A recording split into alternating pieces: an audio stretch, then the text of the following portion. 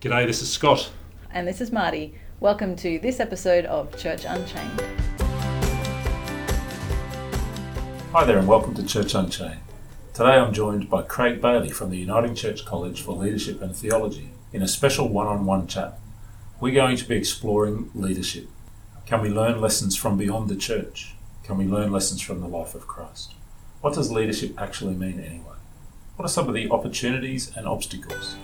Craig, it's great to have you with us. Let's dive right in. Can you just tell us a little bit about yourself, a bit about what you do?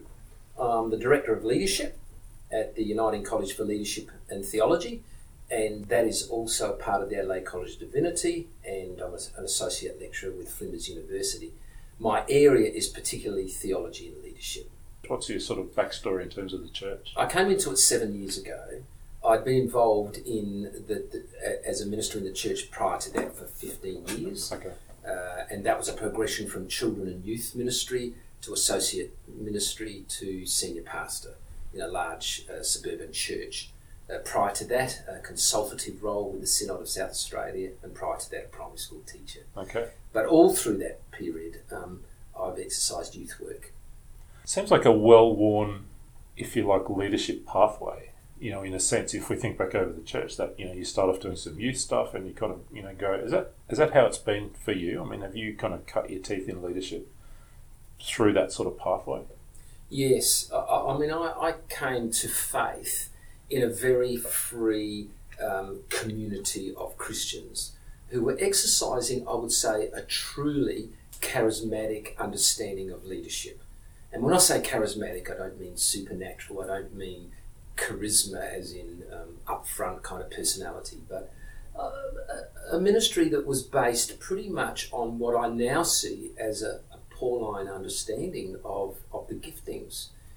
People sharing their giftings, coming together in community, one called to be this, one called to be that, and sharing that. So that became a blueprint for my understanding of leadership, which I think is very egalitarian. You know, I very much resist the pyramid style of leadership. Yep. Everyone has a gift. Everyone should be using it. Let's step back a minute. Today in our conversation, we're going to kind of talk a whole lot about leadership. What is leadership? There's pages and volumes and podcasts about leadership. Yes. But where do we start? Yeah, it was interesting because when I came into my current role 7 years ago, the standing committee, I think it was, asked me to define leadership. Okay. And I started. Welcome aboard. Please define your job. Yeah, that's right. That was part of it. You know, so give us a definition of leadership, and I gave up because I don't think there is one definition. But I describe leadership, and it's the nearest thing I have to a definition. Leadership is born in the heart of a person who sees what is, sees what could be, and is consumed with the tension between those two things. I find that a really helpful description of leadership, and one that I've never seen fail with any form of leadership that I can think of. So, sees what is, sees what could be, and is consumed with the tension between those two things. Yeah. That straight away makes me think about innovation and imagination, which is also about, in some senses, what could be. I mean, there's a whole thing about imagination that's creating unreal imaginary worlds, but there's an element of imagination that's about the what could become, what actually could become. Yes. So in that sense, that's a tool for leadership. Yeah, very much so. I mean, if I go with that definition. Yeah, we tend to wrap that up into vision, but I think it's more than vision. It's the capacity to think outside the square, to go into what's sometimes called blue ocean space. Sometimes it's called white space, but it doesn't matter. It's freeing oneself from the constraints, whether that be in the church or organisation, and thinking abstract. And as Steve Sample says in the Contrarian's Guide to Leadership, thinking free. Yeah. But why do you think leadership has become the thing, the topic of conversation? Not just in the church, but if we think about it in Australia, politics and business, all sorts of spheres. Leadership is the new black, if you like. It's what we're all talking about. How have we got there, do you reckon? I think, Scott, that it's born out of disillusionment. Okay. I think we've seen so much leadership that has been bad leadership. Barbara Kellerman has written a book about that. has called it bad leadership. Yeah, I've seen that somewhere. She was quite courageous writing it because her argument is that leadership's not a neutral thing. It's bad or good. Yeah, okay. We can't assume leadership is good or bad. So I think the disillusionment's born out of organisational leadership that we've seen go wrong. From Nixon and Watergate to the failure of many leaders within the church and in non-profit organisations in every sphere. So probably the search for a leadership, and I say leadership deliberately, not leader. Mm-hmm. I think culturally we haven't completely done with it, but the great man theory of leadership, the heroic leader, the charismatic in that sense leader, I think we've seen fail so often that we're now starting to see the value of shared leadership, collaborative leadership. Yeah. So the interest in leadership is the acknowledgement that we'll always need people to lead us. The question is, what form should it take? And so we're getting stuff written all over the place, the anonymous leader, the quiet leader, the collaborative leadership, and so on. Yeah. So some of those challenges that you talked about from a global sense that have resulted in the bad leadership kind of stuff. Dangerous question here in the cone of silence, just you and I. I mean, is this stuff true for the church as well? Is the interest in developing a leadership capacity within the church in some senses a reaction to some experiences in the past that we've had? Is that fair to say, or is that going too far? No, I don't think it's going too far. I think it's very real. I think that the disillusionment with leadership is on a number of levels, is very real for people. People who are Christian or churchgoers whose primary critique comes from people who've read much in the media about the failure of Christian leadership. Yeah. Now, in a sense, that's mythological because the narrative of leadership in the church isn't one long narrative of failure. There have been wonderful leadership in the church, from Wilberforce to Dr. Martin Luther King to, one could go on and on. And quiet leaders who every day, ministers who go about their work faithfully and honestly and with integrity. But nevertheless, the desire to make sure and ensure that we have good leadership with integrity, and probably from a Christian point of view, leadership that really does model the leadership that we see in Christ. Let's talk about that for a minute. Is Jesus the prototypical Christian leader? In the sense of the modern conversation, the contemporary conversation about leadership, how does the life and the story and the kind of, the expression of Jesus' life relate? What's the... Do you know what I mean? I want to predicate this by saying the Bible is not a leadership handbook. Yeah. And I would say even the Gospels are not leadership handbooks. And I think sometimes in our enthusiasm to mine the principles of the so-called biblical principles of leadership, we do turn that way. We run the danger of, or the risk of turning the Gospels into a manual. The Gospels are the story of the Messiah.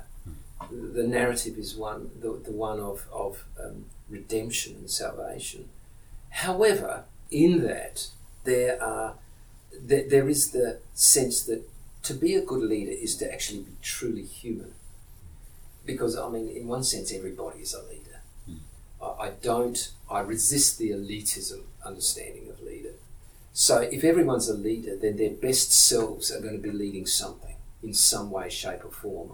And if we're to be our best selves, Jesus is fully human and therefore exemplifies what it means to be truly human. So when he, and the act that perhaps he's most known for, is when he washes the disciples' feet and exhibits there, not just there's a leadership principle, but exhibits there what it means to be truly human. Yeah. And to be truly human is to be truly leading in one way, shape or form. Yeah. Obviously I'm interested in the Jesus stories, we all are. And I find fascinating, some of Jesus' finest moments are so, he comes riding on a donkey kind of, down the street. He's constantly getting into these arguments with people in kind of leadership roles. Has these disciples who just don't get it half the time, at least as the way the story is written. And that so obviously contrasts with the great man theory of leadership, for instance, that, and probably deliberately so. Yes. In that sense. Yes, that's how I would read that. Yeah. What about leadership lessons for the church from beyond the church? So we've talked a little bit about Jesus there, but, is it okay for me to have a kind of a whole rack of books on my shelf that come out of business kind of leadership schools or psychologists or education or non-profit or, how much can I take from that, or we? And how much do we need to say actually leading in the church is something quite different? What a great question. I mean, there's two sides to this for me. One is the danger of incorporating or seeking to transport willy-nilly models of corporate leadership. There is a danger in that. There is a segment of corporate society that's interested in making money, and that's not our goal. So what you're saying is the best marketed, best-selling leadership book has not necessarily got all the answers that we need. Oh, absolutely. Yeah, that's so true. And we need the tools to be able to read those things. And the answer, in short, is yes, I think we should read them. I think we should look at social science and leadership as a social science. We should look at research. We should look at what the offerings are from authors who are interested in leadership and writing about it. So, yes, with a kind of a little scepticism, but not total rejection. Yeah. The interesting thing here, Scott, is that the more I see collectively of what is being written about leadership in the non-church sectors, the more it reminds me that what is true is true. Yeah, okay. And by that I mean there are more and more writers and researchers discovering that collaborative leadership works. And there's part of me that says, well, of course it works. Yeah. Because that's the way we're created. Yeah. We're created as gregarious creatures who, and I mean theologically, my primary template, inspiration and source for leadership is the Trinity in theology. Yeah. Father, Son and Holy Spirit, and I see them as equal partners in a 3-in-1 Trinity. And that is what we seek to reflect in leadership. No one's better than another. Each has their function, and each seeks the best of life itself. You're listening to Church Unchained with Scott and Marty. Today I'm having a special one-on-one exploring leadership with Craig Bailey. Let's maybe see if we can ground our conversation a little bit in the practical real world of kind of congregational life. Yes. For example, you have a whole bunch of experience there. There are one or two things that you, in your own practice of leadership, have found to be particularly helpful or kind of interesting or even provocative. I take vision, for example. As a leader in a church, I felt a great need to articulate vision. One of the big questions is, where does that vision come from? Yeah. And the more I began to read both Christian writing on leadership and other writing on leadership, the more I began to understand that vision isn't the thing that is held by the leader and given specifically to the leader, but that the vision is grounded in the experience of life in that congregation, and that part of my role as a minister was to hear the life and heart of a congregation, the people in it, listening to their prayers, listening to their wants, desires, dreams, and seeing vision come out of that. There's one example which kind of turns a lot of thinking around vision on its head. Yeah.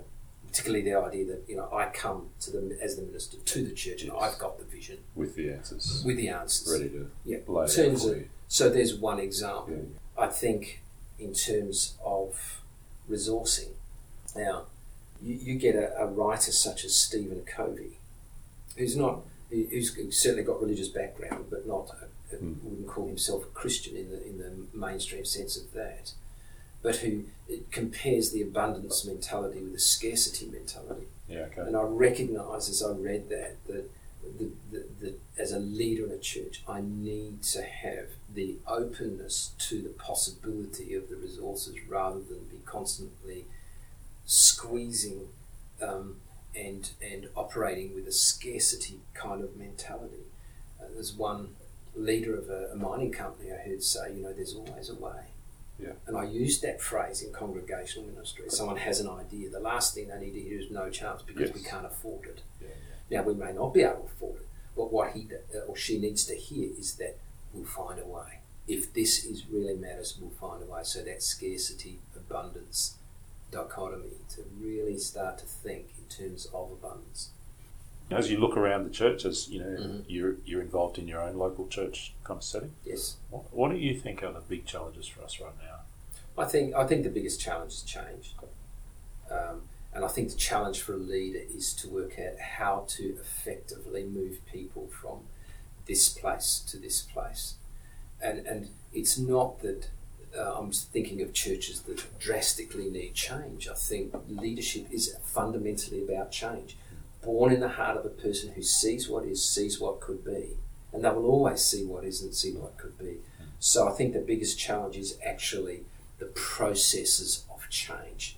How does one engage with a group of people, a congregation, or even an organisation, and travel with them and journey with them towards being either a bit different or a lot different? So highly transformational or incrementally different, and how to do that. And I mean, John Cotter, leading change. Didn't he write the same book was about a flock of penguins, wasn't it? My iceberg is melting. Our iceberg is melting. Yes, he did. That's John right. Cotter as well. Yeah. Fantastic little parable, really good fun. Is. But explores his same kind of model of change management. Yeah, I mean, he's considered the guru of change management, and some of his suggestions. For example, if you're leading change, form a coalition.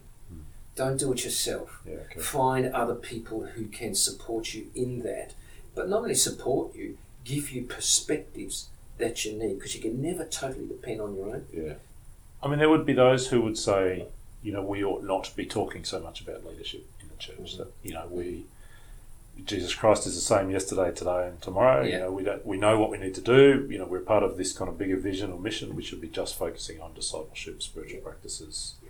Is there a kind of a response to that critique? I mean, I haven't expressed it all that well, but you know what I mean. Oh, no, I know what you mean. And I mean, as someone who's got the title leadership in a college that has the title leadership, I'm aware of some of those who would say, well, why do we need to be focusing on leadership at all? I think when I dig down to those people, I want to hear what they've got to say. Often they're deconstructing an understanding of leadership that is unhelpful. Okay. And I'm right with them on that. Yeah. There are forms of leadership that need to be deconstructed. The other side to that is that we need to reconstruct. And we need to reconstruct our understanding of leadership, because we all always need leaders. Life itself has leadership, initiative. And I mean, I think of parables. I love the parable of the four friends, or the story of the four friends in Mark chapter 2, who lower their mate down through the roof because he's ill now. Yeah. And I look at that and I think, there was someone who took initiative. Yeah. A bunch of people could have all been looking at each other and saying, well, we don't need any leadership. But someone said, look, let's do it. Yeah. Now that's leadership. Yeah. I find in my courses that people come in and say, I'm not a leader. I had one, a lady probably in her 60s who was a hospital chaplain. And her first words to me, I need to tell you right up front, I am not a leader. By the time she'd actually gone through the course, she came and said, I understand now that I am a leader. And I'm a leader with others in a leadership environment. It reminds me of a quote from an orchestra conductor, a guy called Benjamin Zander, who talks about his job, in a sense, as leading that orchestra is to awaken possibility in other people. I mean, that must be so rewarding to kind of work with a lady like that and see within her, to see her start to kind of believe in, what God's gifted her with, or what she's been called Scott, to. that's why I do what I do. Yeah. There's nothing more satisfying for me than seeing someone awaken to the possibilities within themselves. Last week I was in Jakarta talking to a bunch of school teachers about leadership, and I realised only probably halfway through that most of them didn't see themselves as leaders, they saw themselves as teachers. At the end of our time together, they were recognising that teaching is a leadership role, and that gives me encouragement. Yeah. So if I'm in a local church, I'm in a role like a Sunday school teacher, a youth group, part of a team that runs a youth group. I help with a men's or a ladies ministry, but I resist this word leadership. Yeah. To someone like that, what are the first steps, or what's the first thing I should think about in developing my own capacity? I go back to my definition. Leadership's born in the heart of a person who sees what is, sees what could be, and is consumed with the tension between those two things. That can apply to a Sunday school teacher. People who are teaching Sunday school are teaching Sunday school because they believe in those children, that they can move to a place of being closer to God, or growing in Christ, or growing in faith, or whatever. So to help them see themselves as leader, I point to the broad definition of leadership, to which I find most people say, yes, that's me. Yeah, okay. That's why I teach school. Yeah. That's why I teach Sunday school. That's why I run a women's ministry. They see that what is. So they might see women who may be disconnected, struggling with parenting, and they'd love to do something that would see them grow in confidence and encouragement. So they do women's ministry. Now that is leadership. And what do I do if I'm that person? How do I go about developing my skills? Like, where do I start? Is it books? Is it, do I go to college? Do I have to sign up for a Bachelor of Theology? I mean, give me a couple of kind of practical... Well, I think there are books, and there are many books on leadership. And most books have something to say. You can go to a Christian bookshop and find things on leadership. They're not be deep research-oriented books, but they're going to say something helpful about leadership. I think I know there are courses in leadership at our colleges, and I would encourage people to do them. There's nothing better to me. I mean, a book's a book, and that'll give you ideas. But sitting with a group of people who are from a variety of backgrounds, but who are thinking in terms of leadership, and swapping ideas and talking about the issues that come up. What happens when someone criticises you? What happens? Where can you get resources? I find when I work with a group of people like that in leadership, there's something wonderful that happens. People start, iron sharpens iron, and people start to encourage one another, and the resources, like in our group at the moment, we my ears are open to hear about resources that people are pointing me towards. Craig, thank you so much for joining us today here on the very comfy couch at Church Unchained. We'll chat with you again sometime down the track, I reckon, but thanks for hanging out with us today. Pleasure, Scott. Thanks. Thanks for joining us for this episode of Church Unchained. We want to invite you to join the conversation with us. Why not join us on Twitter @UCAQLD, or use the hashtag Church Unchained. How else can people join in, Marty? You can also jump onto the unitingchurch.queensland Facebook page and join the conversations there. And again, if you have any dangerous or innovative ideas that you want to share with us, email us at communications@ucaqld.com.au. And join us next time at Church Unchained.